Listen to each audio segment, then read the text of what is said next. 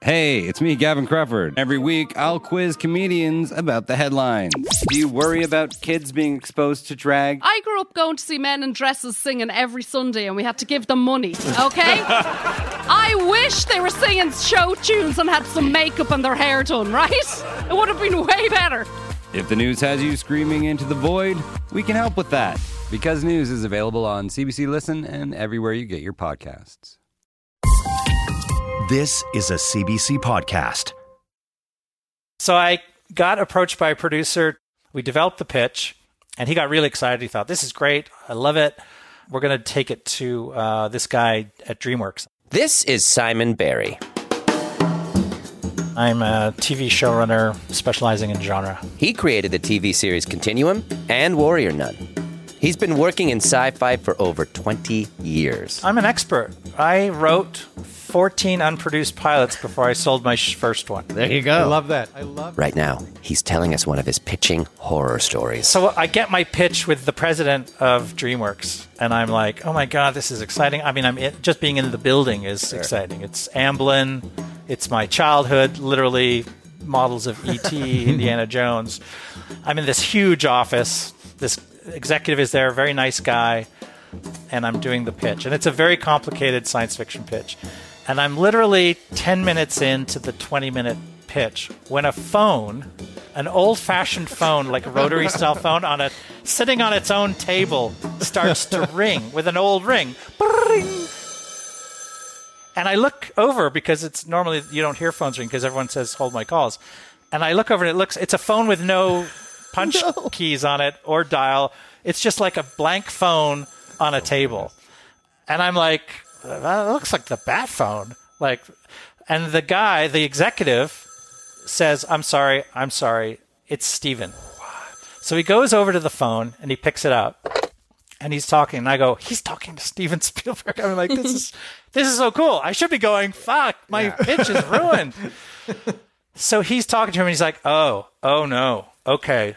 Okay. Yeah, I'll be right there. And I'm thinking he'll be right there, meaning after I'm done, he'll go. And he puts the phone down. He goes, I gotta go. I'll be right back. And he leaves the room. So we're all looking at each other going, I hope everyone's okay. Whatever thing happened and then it suddenly dawns on me. And it's like, oh my God, Steven Spielberg just fucking killed my pitch. What am I going to do? And it's now 20 minutes have gone by. Everyone's telling me to calm down. About a half hour goes by. He comes back into the room, very apologetic. And he's like, look, I'm really sorry. We have a crisis on one of our movies, and I had to deal with it, and Steven's involved, and it's fine. I'm back here. But clearly his mind is already gone to this problem. And even sitting down, he seems like a different person because he's now thinking about this thing. He goes, just pick up where you left off. I'm sure it's fine. And I go, okay, all right. And so I just pick up where I leave off. And I get to the end of the pitch, and he's just like, yeah, okay, great. The only vibe I'm getting is get these people out of my room. And I drive home in my unair-conditioned car, sweating profusely from what just happened, but also because it's 100 degrees. And I get home to my apartment. And then the phone rings about an hour later. My manager's calling. He goes, they bought the pitch. I was like, they bought the pitch? What? Yeah, they bought the pitch. And I'm thinking, my first thought is like, they just feel bad. They just feel so awkward and bad. And they have so much money to throw around. They're just going to buy it. Just to His pitch story has a happy ending. Hopefully ours will too. I'm Ryan Beal, and along with Maddy Kelly and Mark Chavez, we're about to pitch our show to Simon. We could give you a little bit of what we're working on and get your initial reactions. Are you okay? Pitching is tricky. How do you communicate the idea of an original TV show and everything it contains in just a few words? Are we ready to pitch? Probably not. But we just spent the past couple weeks creating the world of our science fiction series, right down to designing the spaceship. This looks like a deconstructed sandwich. That looks like an olive and a carrot. Now I want a sandwich. And a bun. Oh, you're right. It does look like a sandwich. But we're not pitching because we're ready. We're pitching because Simon agreed to talk to us. And it's not a full pitch. Really, it's just a log line. Can we really quickly massage this log line before we break? A log line, we Googled, is a brief 1 to 2 sentence summary of a TV show that hooks the audience in and describes the central conflict. Think of it as an elevator pitch. Let's see how Simon reacts. We do have a log line that we've crystallized that we'll give you. And Cool. then Give me I'll the give you log the line. log line here, and we'll go from there. Okay.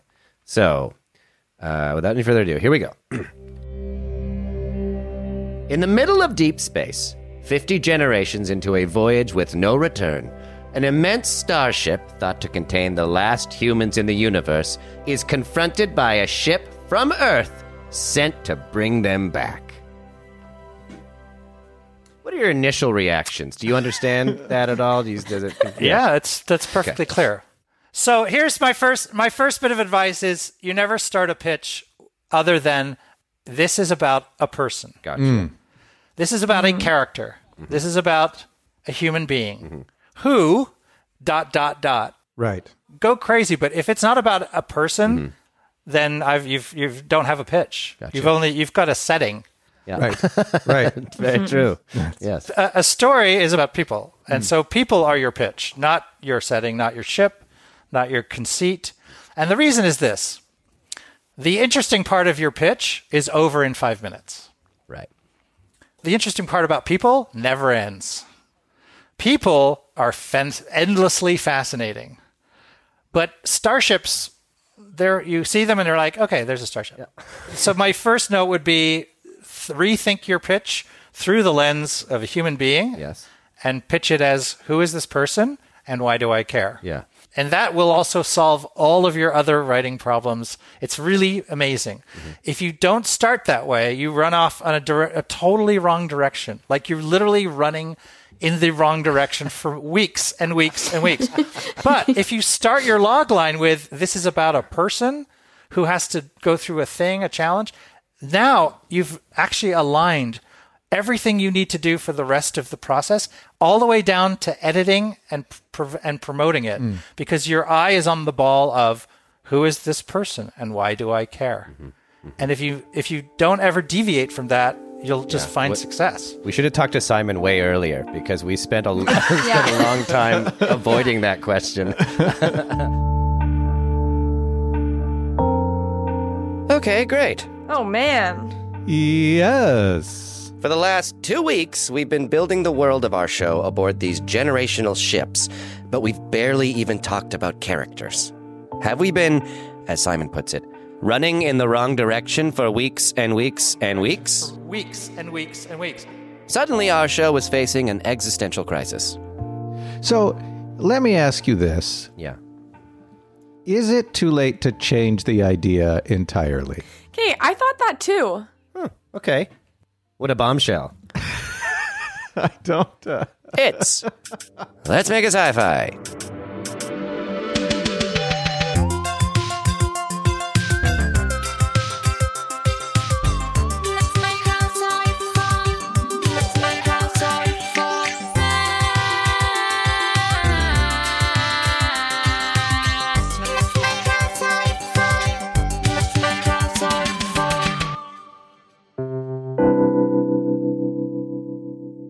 So, help me focus a little bit. On this show, you're following 3 comedians as we go from a blank slate to an earnest sci-fi pilot. Not a comedy, not a spoof. A real, serious show. We just spent weeks hammering out the details of this sci-fi world, and now, after our failed pitch, we were prepared to throw it all away. I think this is the part of the writing process where doubt starts to creep in. I feel like you're right. I've been feeling for weeks, like, the reason we can't make decisions, you know what I mean? Because it's like, what is the bedrock of the thing? Like, what is the idea? And I keep being like, is it a show about this? And it's like all theme-based. No, the bedrock, the thing that will speak to you in your heart of what's authentic to the story is the character.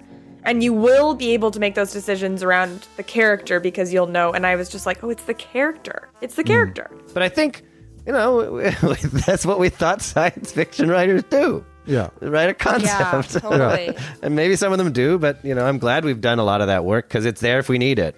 We took the weekend to think about our situation and lick our wounds. We were feeling down. But I wasn't going to let us give up because Simon had issued us a challenge.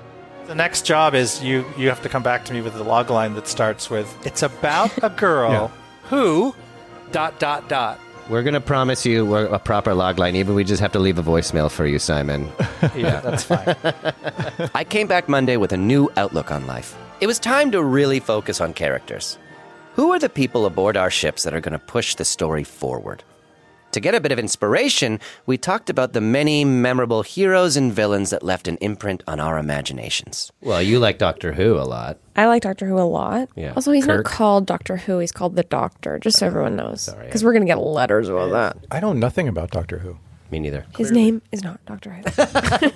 Sorry, the That's Doctor. the first thing you don't know. No, wait, when you say the Doctor, you're talking about Dr. Zhivago, Doctor Who. Like, there's lots of different doctors. Beyond characters themselves, we discovered that we're drawn to certain archetypes, like the Chosen One, Neo in the Matrix, Luke Skywalker, Harry Potter. Harry Potter. the Wise Old Man, I like a Yoda, and I like a baby Yoda. and the duo of the skeptic and the believer. I love X-Files. Yep. Love Dana Scully. The skeptic. The skeptic, but she's also like so adventurous and brave, and she wants to know. Like, okay, I like Mulder too because I think to me the best episode of X-Files ever is the one where there's a guy who has like the power to take over bodies, right? And he takes over Mulder's, and he has like this great life because David Duchovny's like so handsome, so he just gets to walk around this like handsome guy's body, and he almost kisses Scully, and then the real David Duchovny comes through the door. And he's like, what the heck? And then he's like, I guess I just didn't have what that guy had. And you're like, oh my God, this guy's like a loser. Like, can't even get the girl that likes him. And someone else takes his body and does better with it. Wow. And I always really liked that. I think that somebody has taken my body and is doing not great with it. That's a great theory. Me too. And, yeah, and I think that... Whoever's taken my body loves to order A&W really late at night. I think I took your body. So, here's what we've come up with so far in our pilot. Ship A has been in space for hundreds of years. Its mission is to arrive at and populate the planet Proxima. Kind of like a spacey Noah's Ark, with no animals. Meanwhile, Ship B is a much faster ship with far superior technology. It only left Earth a few months ago, and its mission is to confront Ship A and bring them back to Earth. Lots of cool ideas there. But there was one problem. Oh my God. So we have no characters. That was basically true, but we do have some characters. Kind of. We know we have a protagonist, and we think they might be named Kirby. Which we don't even like that name. Yeah, I mean, it's really growing on me, to be honest. Yeah. Kirby's an older man. I mean, Or where's Kirby? No, I actually think Kirby could be a woman. I'm down. Let's go with Kirby as a woman. We decided that our hero, Kirby, is a woman in her 50s. Now, she used to work on the ship's 3D printer, which would be a pretty important job, but was fired from that because she was printing too many innovative, disruptive, sort of personal items. She's now been relegated to a more menial job on the ship. Water treatment. And she got kicked to the water treatment plant, which is where all the dodos go. Yeah, it's so simple. dead central. Oh, that's interesting. Yeah. But she still invents things. Kirby's like a kooky inventor. Like, has a whole bunch of, like, devices. Totally. I always loved tinkerers. I love those characters. Did you ever see Tinker Tailor Soldier Spy? Because that's You'd love a fourth of that movie. And we know Kirby comes up against the powers that be, but we haven't defined what those powers are. What we keep talking about is the powers that be. We say that again, and the powers that be get mad, or Kirby's blowing the whistle, so there is someone in charge. And then we can talk about, and I think like broad strokes, this person doesn't want Kirby to reveal his information, doesn't want the ship to stop, doesn't want to contact Ship B, is like, and is like somehow holding on to power, and like is sort of, is bad. Is the antagonist, is an obstacle. I've called it this character in my mind, Lee. Lee, our villain, we decided, is the person who runs Ship A. She's also a woman, and she's a bit like... Lee's like a Thatcher. She's like... Right. Sort of like parental on publicly, and then like is like a bit scary and venomous behind closed doors. And I like that could be a fun character type. Lee's a bad bitch. Lee's a serious girl boss. So Lee would have people that allies close to her. I think there'd be a committee, maybe. Like if we want to like talk like the council, like the I called it the Upper Deck Committee of the ship's governing council. Wasn't it called the Council of Systems? The Council of Systems is a different council. It's different. The Council System would be under the Upper Deck Council, and it's annoying. But our character talk kept veering back toward our world building addiction. Council of Agriculture, there would be a committee of people that... Could it be committees and councils? Can I just point out something? Yes, Maddy. We're back. We're making an org chart for the ship, which is totally good and valid, but I think we should focus on individual people. Maddy was right. And once we got back on track, the characters really started to flow. What about someone from Kirby's past at the 3D printer? That's a good idea. Somebody she used to work with, who still has power. And like talk about key to the city. Yes. Because you could literally get a key to the city made in the 3D printer. You could have a 3D printed key to the city. Yeah, whatever of you the want. spaceship. I feel like this person will be kind of horny. Yeah. Why? We also wanted to give Kirby some allies. So this person is on the rise to power. They are like, maybe he or she or whoever they're going to be vice president or president. Well, it wouldn't be president, but it'd be like somebody in the cabinet. Yeah. And this person would probably be really horny. Well, let's talk about that. I am willing to talk about that. And I pitched some comic relief. What about a pair of siblings? A pair of siblings that stumble upon alcohol. Like fermentation was like not allowed, and they're Aggies and they grow something and then they leave it out and then like they're like suddenly they discover alcohol and like secretly have this like stimulant or drug that has never been allowed and like they don't know what to do with. We also wanted to build Lee's team of characters. The people that she surrounds herself with. Is she married? Does Lee have a... I imagine her being married to like kind of like Carol Baskin's husband. Remember that guy? Yes. Like that kind of a vibe. He's not like her. Like she's not come from the same birth line, so he doesn't have any power outside of being her husband, I don't think. Completely subservient to Lee. Yeah. Yeah, something like that. And then maybe there's like a child that is going to be the next Lee. Yeah. Yeah, the petulant boy prince. I like that. We also tried to figure out what Ship B's whole deal was. I like Ship B wanting to stop Ship A, and I like Ship B utilizing Kirby or a protagonist to help stop the ship. On the last episode, Maddy pitched that maybe Ship B's vibe is like the space FBI. Ship A is space cult and Ship B is the FBI. So if Ship A is like a 98-person floating space cult, and Ship B is like CSI Milky Way, who's aboard Ship B? We were thinking like under 10 people. There might be a grizzled leader who's seen it all. Chief. We thought there could be a second in command. Kind of an eager to please number 2, like a Dwight Schrute. Oh, nice. And some nerd who might have the title of Scientist, who's like really someone who's like in like an anthropological, like a sociologist. Someone who's an expert. An expert's good. An expert on that era of humans. Ooh, cool. A little history guy with a little bow tie. Yeah. On what era of humans? On the The era of humans that they left. So Yeah. like, and now they're useless when they get there. Yeah, it would be like, well, Yeah. this is where they would have come from. This is what they know about Earth. Oh, I love that. Yo, this is great. This is great. This is so fun. We came up with a pretty good list of characters. We know roughly what they do, what ship they're on. What we don't know is what to call them. Other than Kirby and Lee, everyone is just nosy neighbor or Ship B captain or crew member. And so we gave them names. The horny entrepreneurial 3D tech could be called... And it's a man. This is a man, right? We're naming a male character we think this 3D tech is, probably. Hewson. Hewson. Naming characters is, well, there's no science to it. Do we want the names to be kind of like Earth-centric, or do we want to make them up like Star Wars style? I think they should be like, fun. Yeah, Weird. Bandu. But that's just me. Just not a lot of apostrophes. No. Something you can pronounce. We just kind of felt like we'd know the right names when we heard them. Is the ship's doctor... What about Dr. Something like with an X, Pax, Dr. Pax? I like Pax. There's no real reason one name is better than another. How about Klong? No. Dr. Klong? No Klong. I mean, really, listen to this nonsense. How about Eric? Like Eric, Like- but it's space. Eric. Eric. Dr. Eric?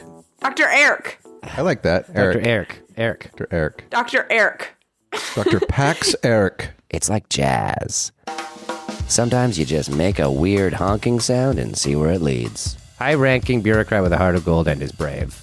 What about her name is Pen? What if it's microphone cover or What if it's Coke? What about if it's Cola? Kala? Nova. Nova. Ooh, spacey. Meadow. What about Meadow but M-E-D-O? Meadow. How about Owash? But Washington. I like Washington. I actually like Washington a lot. Kind of interesting. Put Washington down. Hi, I'm Jessie Cruikshank. Jessie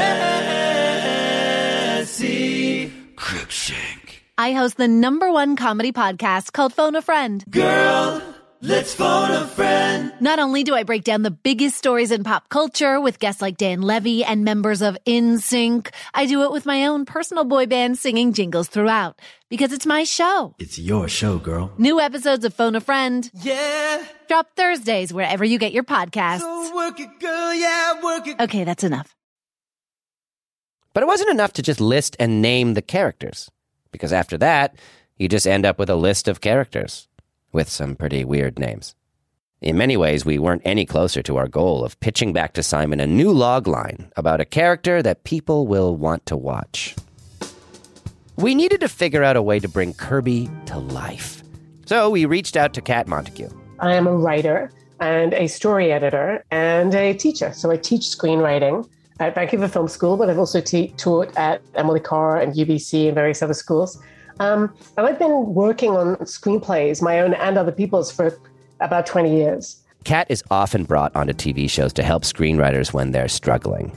Not that we're struggling or anything, but just, thought it was a good idea. Plus, she's a teacher, so we thought she could teach us a thing or two about good, watchable characters on TV and what makes them work. There's a lot on TV right now that I'm really loving. Roy Kent, for example, on Ted Lasso. I'm a huge Roy Kent fan. Billy Butcher and Huey Campbell from The Boys. Oh, so great. My favorite, though, I have to say, and I thought about this for a while, is probably Spike from Buffy the Vampire Slayer. Buffy the Vampire Slayer, for those of you who don't know, and I guess have been living under a rock for a few decades, is a show from the late 90s and is about Buffy Summers, played by Sarah Michelle Gellar, trying to live a normal life in high school while embracing her destiny as a hunter of vampires and demons. Spike is one of those vampires, and he starts off as a villain. The reason I love him, and I think the reason he's such a well-constructed character, is he was never meant to be a hero. He was always meant to be a villain. And he wasn't even really meant to be a main character. But the series took off. He took off in the series. People started to love him and root for him and want him to change, which is what makes a great character. The reverse of that, the other side of that coin, if you're willing, what is like an example of a poorly written character or a character that maybe doesn't, I know, because I've written a lot of poorly written characters over the years, but not to make this a negative sort of interview, but like just for the teaching of it all. There's a few, Jenny Humphrey from Gossip Girl was one of the worst characters of all time. Oh my God, could she have been more unbelievable? But, to go back to Buffy, because I started there, Riley Finn in Buffy is the worst character. He's wooden McHandsome. He's too good to be true, and I don't like him. So for me, anyone who's, single dimensions, not interesting, not flawed. Yeah. I don't like perfect people. I don't know any. And that's what it's all about for Kat. It's about the flaws in characters that make them watchable. There's a television show in Vancouver right now called Family Law. That's made here. The main character is an alcoholic and loves alcohol more than she loves her children, right? That's a hard character to love. And the harder characters are to love, the more I end up loving them in the end. Hair looks nice. Oh, fuck off. Don't get drunk and shit in your sink again. When are you going to stop bringing that up when you do something better? Fleabag is a great example of that too. She's just a terrible person at the beginning of that show. And she's so damaged by her messed up relationships with her family and her grief that she just can't develop healthy relationships. And so I'm rooting for her, knowing she will fail.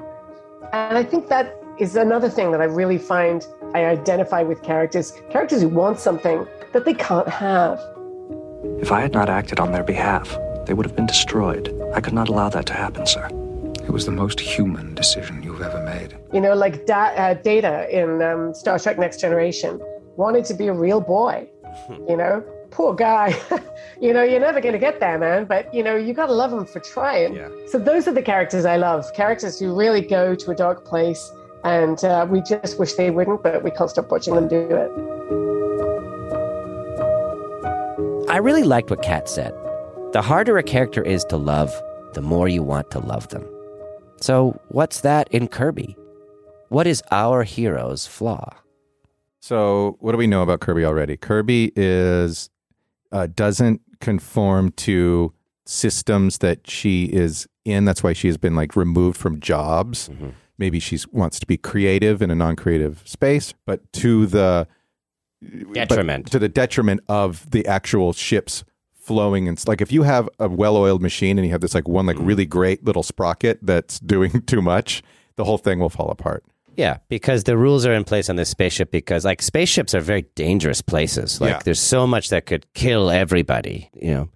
We all have to pull our weight or we all die. Yeah. I would, if we're talking about flaws, I think she should be like insufferable a little bit, like to a certain extent. Like even though like people watching the show will be able to understand like her motives are rooted in something good, but it's just not. She's just born in the wrong time, man. Mm-hmm. You know what I mean? Like she's just like, if this is another place, another planet, another dimension, she would be helpful. Does she then do what she does to better the lives of those on board? Or is it just to get truth out because she's right? I don't think I think she's selfish in that she doesn't want to live on this ship. Yeah. And she didn't know that was an option before, but like she doesn't want to do this mission. And the people like around her are like, yeah, well, we all didn't ask for this, but we all want to live. You know what I mean? Like, we necessarily sort of understand our role in society. And Kirby's like, well, fuck you a little bit. Like, I want to expand my horizons. And so she's insufferable and selfish, but as a viewer, we totally get where she's coming from because if we were put in that scenario, we would feel the same way. Or we would like to think we would be. Yeah.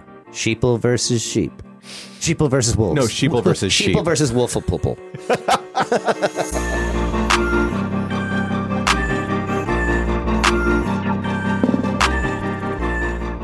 We were feeling good about our choices around Kirby, so there was only one thing left to do. Please leave a message after the tone. Hey, Simon, it's Ryan from Let's Make a Sci-Fi, and hope you're sitting down because here's a better log line. Okay, here we go.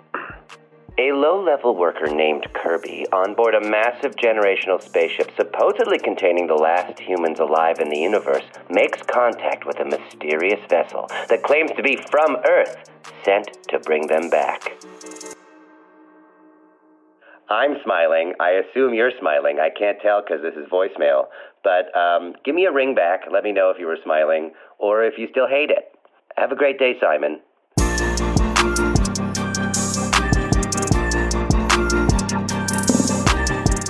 Next time on Let's Make a Sci-Fi, we put fiction on the shelf and dive into the science. Do you have any advice that you would give to writers who don't know science, like us, for instance? Yeah, sure. Don't write science fiction. I'm kidding. I'm kidding.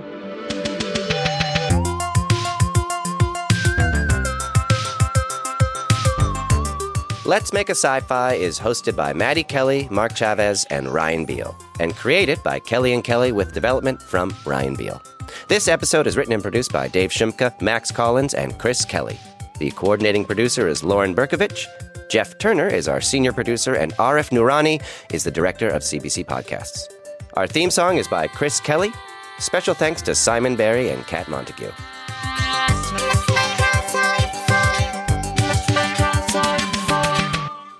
Please leave a message after the tone. Hi. Simon, it's Ryan Beal again. I have to talk quietly because I don't want to wake Mark or Maddy up because I promised them I'd stop talking about this idea because they hate this idea and most people do. But I just wanted to see if you thought there was anything in it, so I'll just leave it in your capable hands. It's another log line, so okay. A young water prince named Caspian, who spent his whole life living at the bottom of Earth's vast oceans, must lead a team of brave Aquans on land for the first time in 10,000 years in order to save humankind. Yeah, I don't know if I told you about the Aquans, but they're like underwater people. They're like mermaids with... For more CBC podcasts, go to cbc.ca/podcasts.